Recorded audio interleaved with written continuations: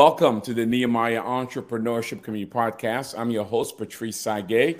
I'm here today with my good friend, Mr. Steven. How are you, sir? I'm doing fantastic. How are you? I'm well, thank you. So Steven Chartier is the founder and is it CEO? Do I have that right? And CEO of Good Soil Partners. That's right. Which is an organization based in the U.S., but whose work is in Africa. A U.S. mission completely set up for one single objective. I would say minimize or eradicate poverty through entrepreneurship and education in Africa, beginning with Malawi. Right? Did I say it right? You did. Oh, awesome. And so we want to just talk about his journey. About a year or two ago, Steven reached out to us to partner with us, where now biblical entrepreneurship is part of his curriculum. And Good Soil Partners, as it's opened its center in Malawi, has embraced the e-community center model as part of its strategy. So I want to kind of talk to you a bit about today about kind of where this whole thing began, what impact he's looking to make in Malawi and eventually Africa, and how we're working together.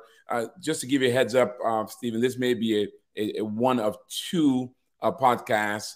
Because I like to take my time, really get into the story. So thank you for being with us here today, Steven. You're welcome. No, it's a pleasure. Well, so Steven, so let's take us a little bit back. You and your wife, how did you guys, first of all, how did you guys get involved in Africa, even before Good Soil Partners? Because you were a business, well, let's even take it a little bit back. You are an entrepreneur. You're a business owner. That's right. And so tell us about your business that you own, that you eventually sold, and how that journey was like before we even get into Africa. Sure. Yeah. Well, I mean, that goes back to the early 1980s. I think it was 1983 when I graduated high school, and I took a job as a carpet installer. So, but before they would put me out into the carpet installation business, they actually said I needed to work inside the warehouse. And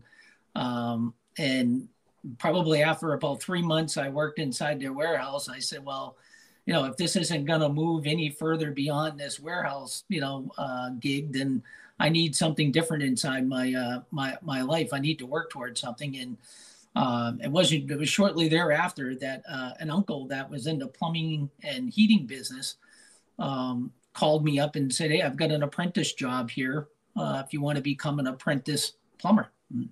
So I said, sure, I'd love to do that. And so there I went off and started working as an apprentice plumber and learning the trade, and became licensed about 4 years or so after that.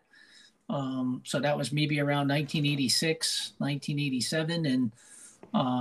And then shortly there, probably after I got my license, maybe within a year, went to him and said, you know what, I think this is a great business. But I've got a vision for maybe a different type of business. And I had a couple of brothers that felt the same way. And so off we went into our entrepreneurial journey. And so, without any money, without any vehicles, without any tools, other than a couple of tools that we owned ourselves, we jumped into business. And wow. So when you say we, did you have other partners with you who actually had ownership, or?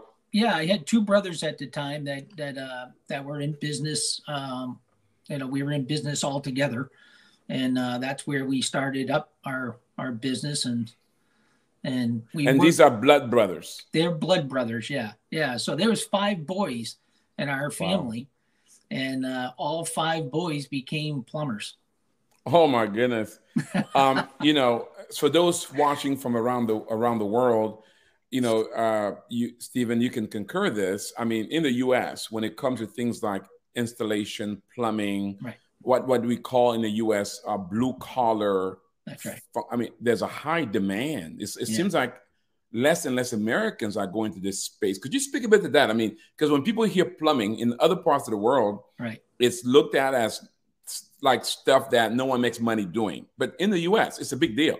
Yeah, it's a huge deal. And I'll tell you what, for myself, who I actually wanted to go to college. I wanted to become an accountant.